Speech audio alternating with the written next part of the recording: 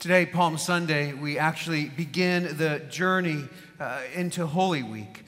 And this is the entrance into Holy Week. And it's actually a journey that we must take if we want to enter into the celebration of the resurrection next Sunday.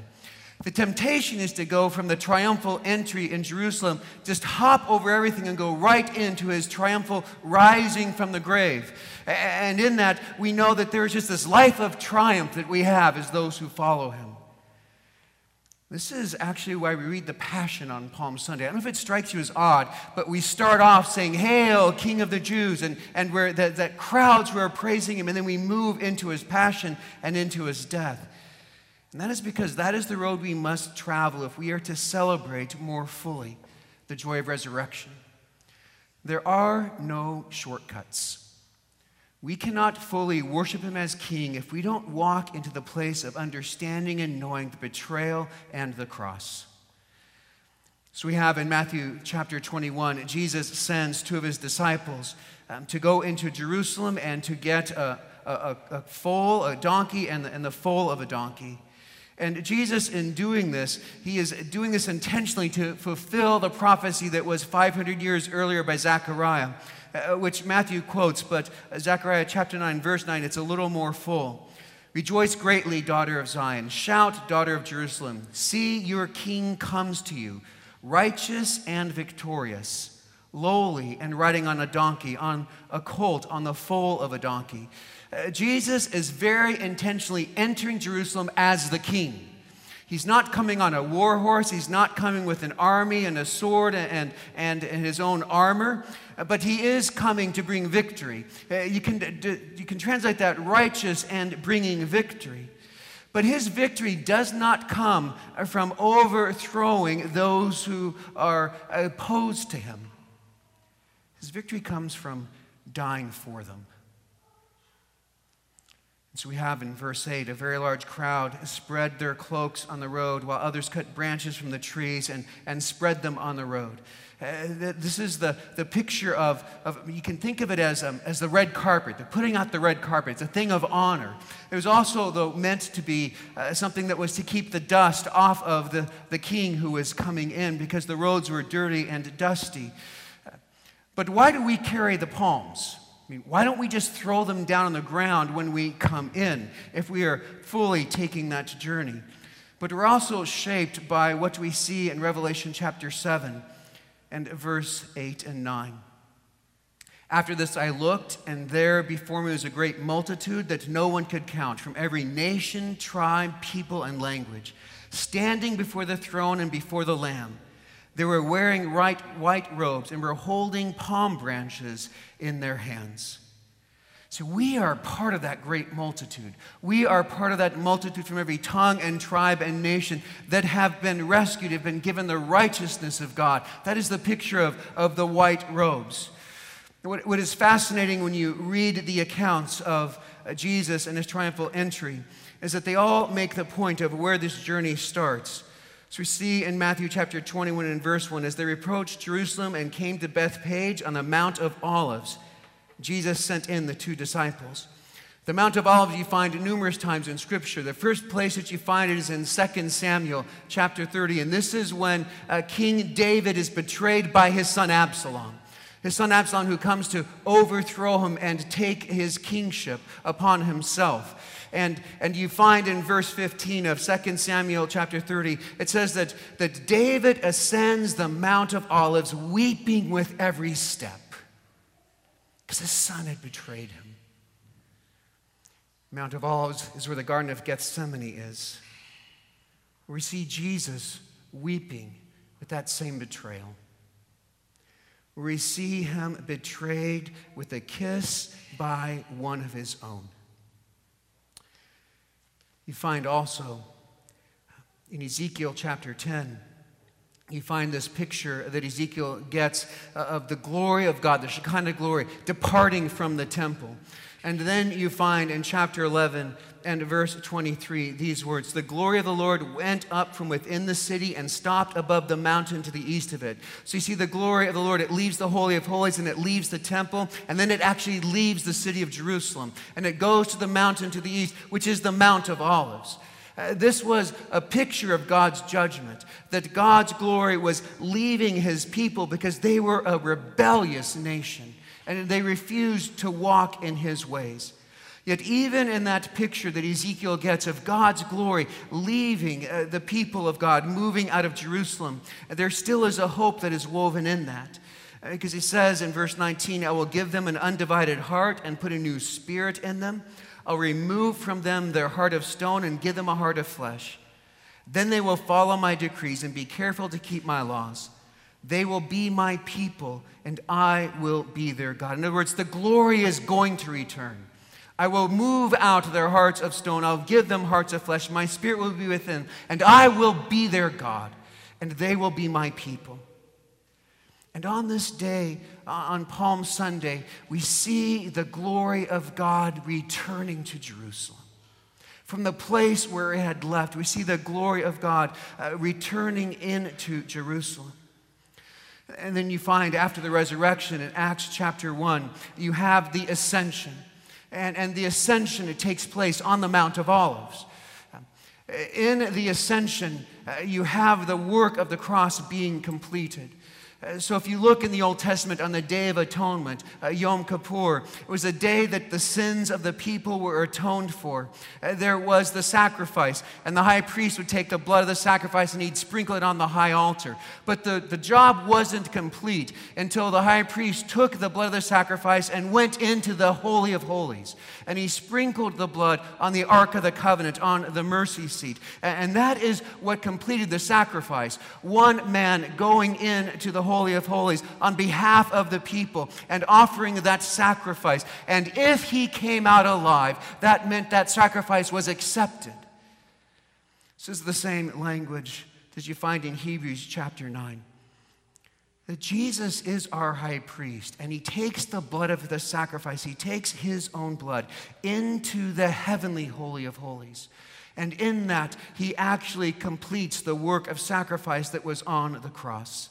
And in that, then, he is able to sit down at the right hand of the Father, that place of ruling and authority, but also seated because the work has been completed.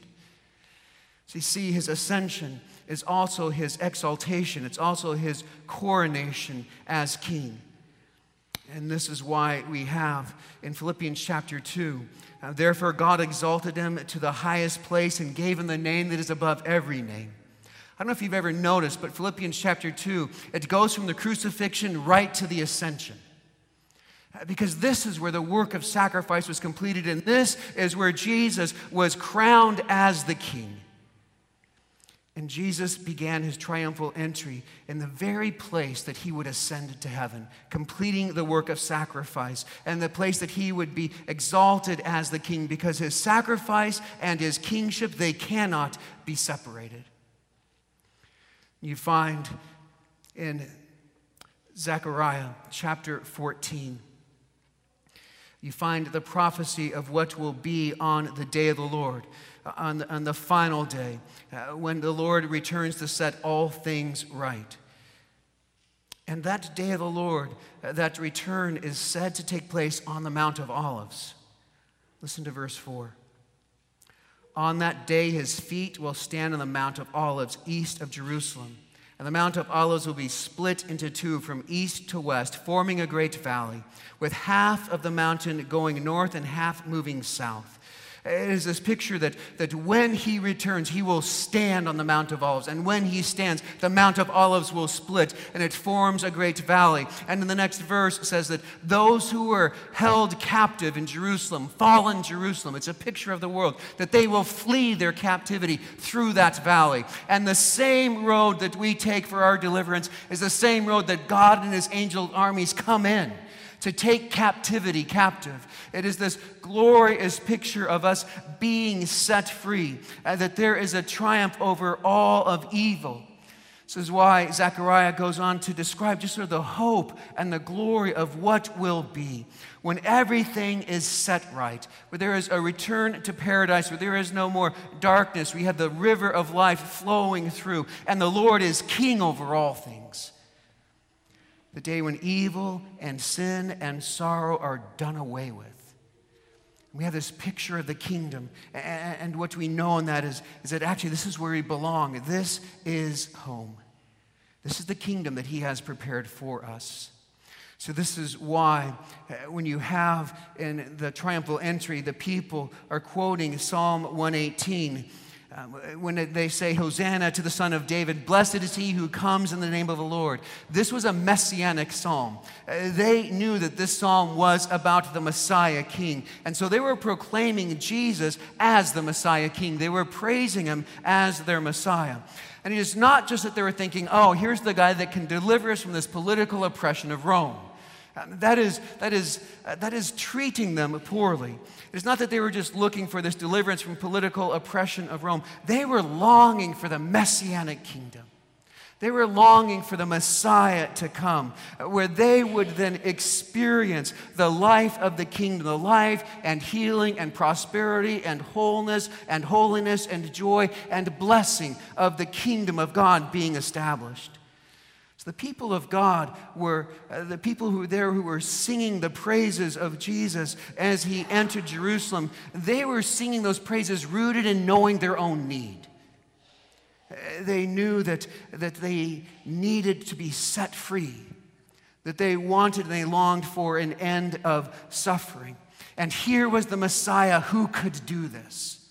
That he could bring an end to our suffering, that he is the one that can end the pain in our hearts from loneliness and fear and loss, that he is the one that could deal with the suffering of our bodies from sickness and disease, that he is the one that could cure the soul sickness of our hearts, separated from God, and the places where we are bound in sin and we try to do right, but we fall again and again.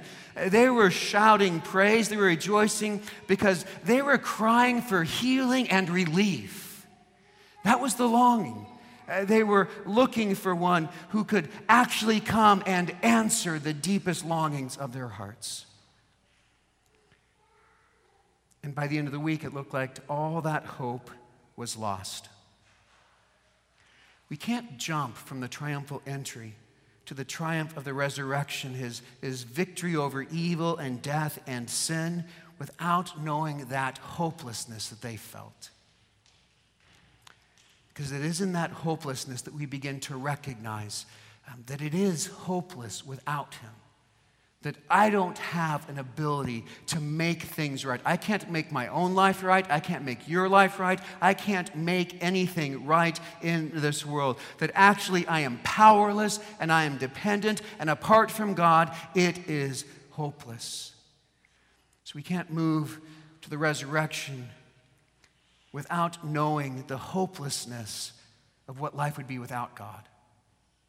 We can't move to the resurrection without knowing that the crucifixion, no matter how brutal it was, is not what killed Jesus. People lasted on the cross for days. It was the weight of God's wrath, the punishment of all the sins of all the people of all time that fell on him that killed him. This is what Paul talks about in Galatians 5 as the offense of the cross. Because at the cross, we see that we are more sinful than we ever imagined. I don't know about you, but we try to go through our lives and we think that I'm basically a good person. I'm basically living a good life. And we begin to live our lives as if there's a sliding scale of righteousness. And so we try to find our place on that scale of righteousness, and we tend to find it by looking at other people, right? And so we say, well, I may not be perfect, but I'm better than Steve, right? So I'm here, and maybe I'm not as good as Lindsay, so we find our place where, by looking at other people and how we think they are righteous, and how good they are, how bad they are. And then we begin to look at it saying, now I can move my way up this scale. If I go to church, if I pray every day, if I vote right, if I don't yell at my kids, then I can move my way up and be more righteous. And all we are doing in that is that we are trying to define what are acceptable parameters for sin. What are the sins that are okay for me to engage in? What are the acceptable parameters of sin? Because the offense of the cross is that there is no sliding scale. That all of our efforts actually get us nowhere. That we can't move up that at all because there is no sliding scale. That we are born separated from God. That we are those who have fallen far from His glory and we can't rescue ourselves. We have no ability to move up. And our efforts actually accomplish nothing for us. In fact, what the cross shows us is that our condition is so bad, it takes something catastrophic to rescue us. That our condition is so bad that the solution to rescue us is actually a catastrophic solution. We need to be rescued. That there is nothing we can do to move from being unrighteous to righteous.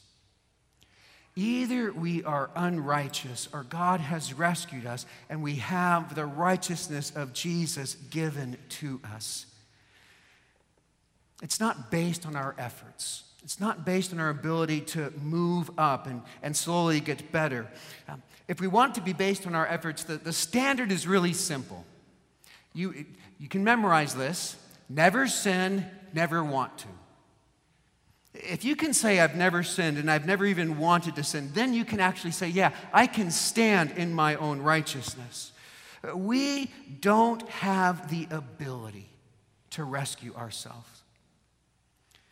This is the offense of the cross, that we begin to see how deeply fallen we are, how we aren't just pretty good people living pretty good lives. And I might not be perfect, but I didn't kill anybody today. There are people who are much worse than I am. There are people who are better than I am. And what you find is that the ground is level at the foot of the cross, that we have no ability to look down on anyone. Because we need desperately to be rescued. This is why when we see the cross, we also see, because of our sin, that what we deserve from God, as it says in Ephesians chapter 2, is actually nothing but judgment. The wrath of God against our sin. If there were no judgment, if there were no wrath of God, then Jesus' death on the cross is unnecessary, and it is just a joke. If there is no wrath of God to be rescued from, then there is no need for a rescuer. If there is no judgment against sin, then we are actually never free from sin in our lives or in this world. See, at the cross we see that we are more fallen than we ever imagined, and that actually our fallenness is so deep that there's nothing that we can do to rescue ourselves. But also at the cross we see the full wrath of God poured out against all the sins of all the people of all time, so that when we know that when He rescues us, when we are united in Christ, that we have already undergone that wrath. That when we have been forgiven of our sins, all of our sins have been forgiven. Past sins, present sins, sins you haven't even thought of yet, have been paid for by the blood of Jesus. This is why Paul can say, there is therefore no condemnation for those who are in Christ Jesus. Why? Because condemnation fell already on Him for us. So not only do we see that we are more sinful than we ever imagined, we see that we are more loved than we ever could have hoped for. This is why the Apostle John in 1 John chapter 3, verse 1 says this, "What great love the Father has lavished on us, that we should be called children of God." It is this journey that enables us to know how deeply He loves us. It is recognizing and knowing our need for Him that actually also gives us the ability to receive His delight in us. Palm Sunday is an odd day because we hear the words being cried out, "Hosanna to the Son of David. Blessed is He who comes in the name of the Lord. Hosanna in the highest heaven." And then we also hear the words, "Crucify Him." Jerusalem was filling up because of the Passover. The Jewish people who had spread throughout the world, they would all come back for the major feasts.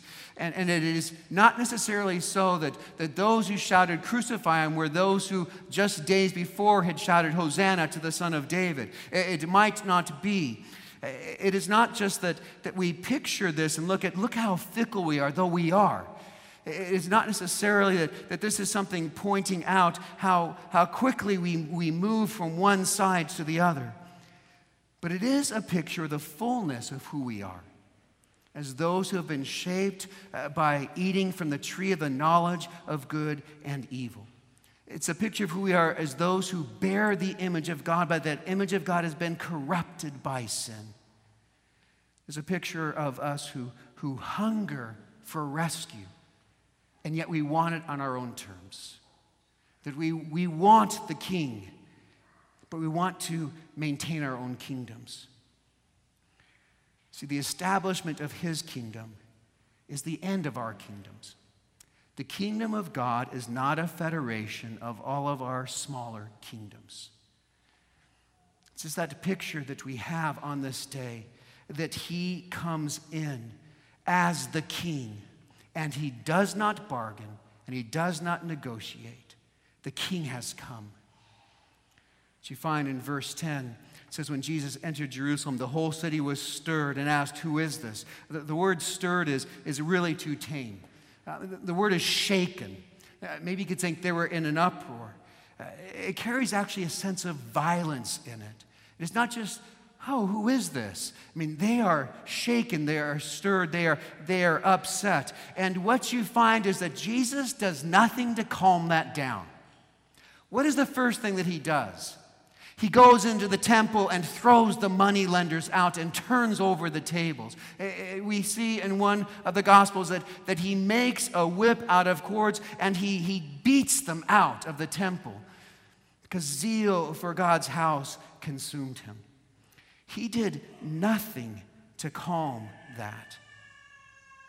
So what this day shows is that the king has come. He does not negotiate. He leaves no space for bargaining. We do not have the ability to justify or defend ourselves. All we can do is surrender. He comes to shake. And that is actually the glory of his work, because he comes to undo all that was done by our rebellion. He comes to set right all that was set wrong by our rebellion against him in Genesis chapter 3. And this actually begins to be a picture of what we're going to see at confirmation, because what you find is that he comes to undo what was done by our rebellion, which means that when we sinned, we stepped out of his glory, that we stepped out of the purposes that he had for us to be his image, to be his presence in the world. And the image of God becomes corrupted by sin. And when he rescues us, there is a restoration of the image of God. And then there is a restoration of the call to be his glory and his presence in this world. This is what the king does, that he comes in and he brings rescue and he brings restoration. And he is the one that then puts us in the place where we can experience what it is to be the children of God that he delights in.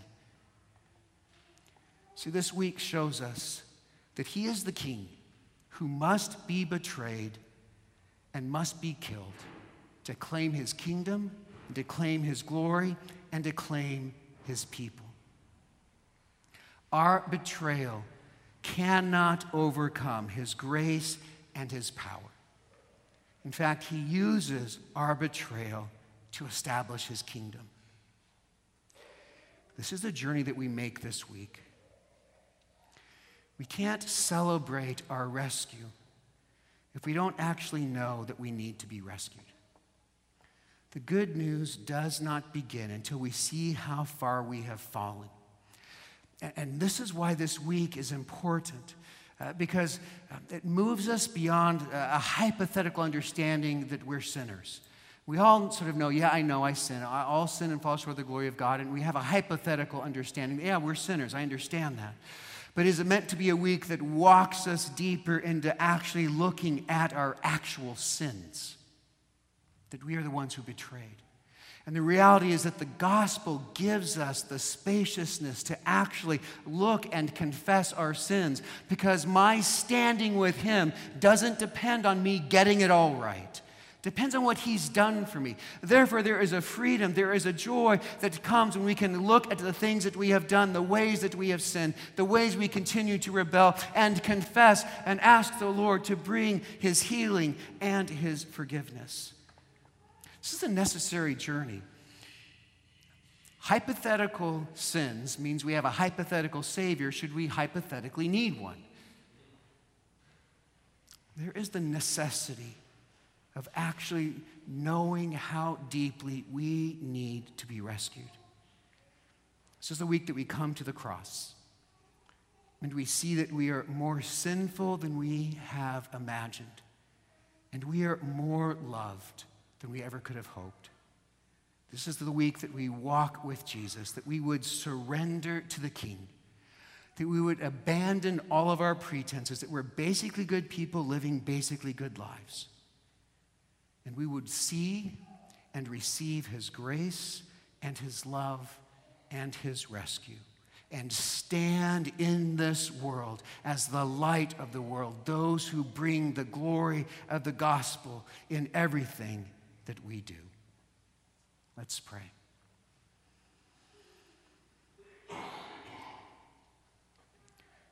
Jesus, we thank you that you set your face to Jerusalem, that you took this journey to rescue us, that you are the King. The King has come, and we surrender to your kingship. Give us the courage to walk with you this week, that we would know our sin and our need, and that we would know how much deeper is your grace and your restoration and your love, that you would lift us to a joyful celebration of what you have done for us, because we know the depth of our rescue. In Jesus' name we pray. Amen.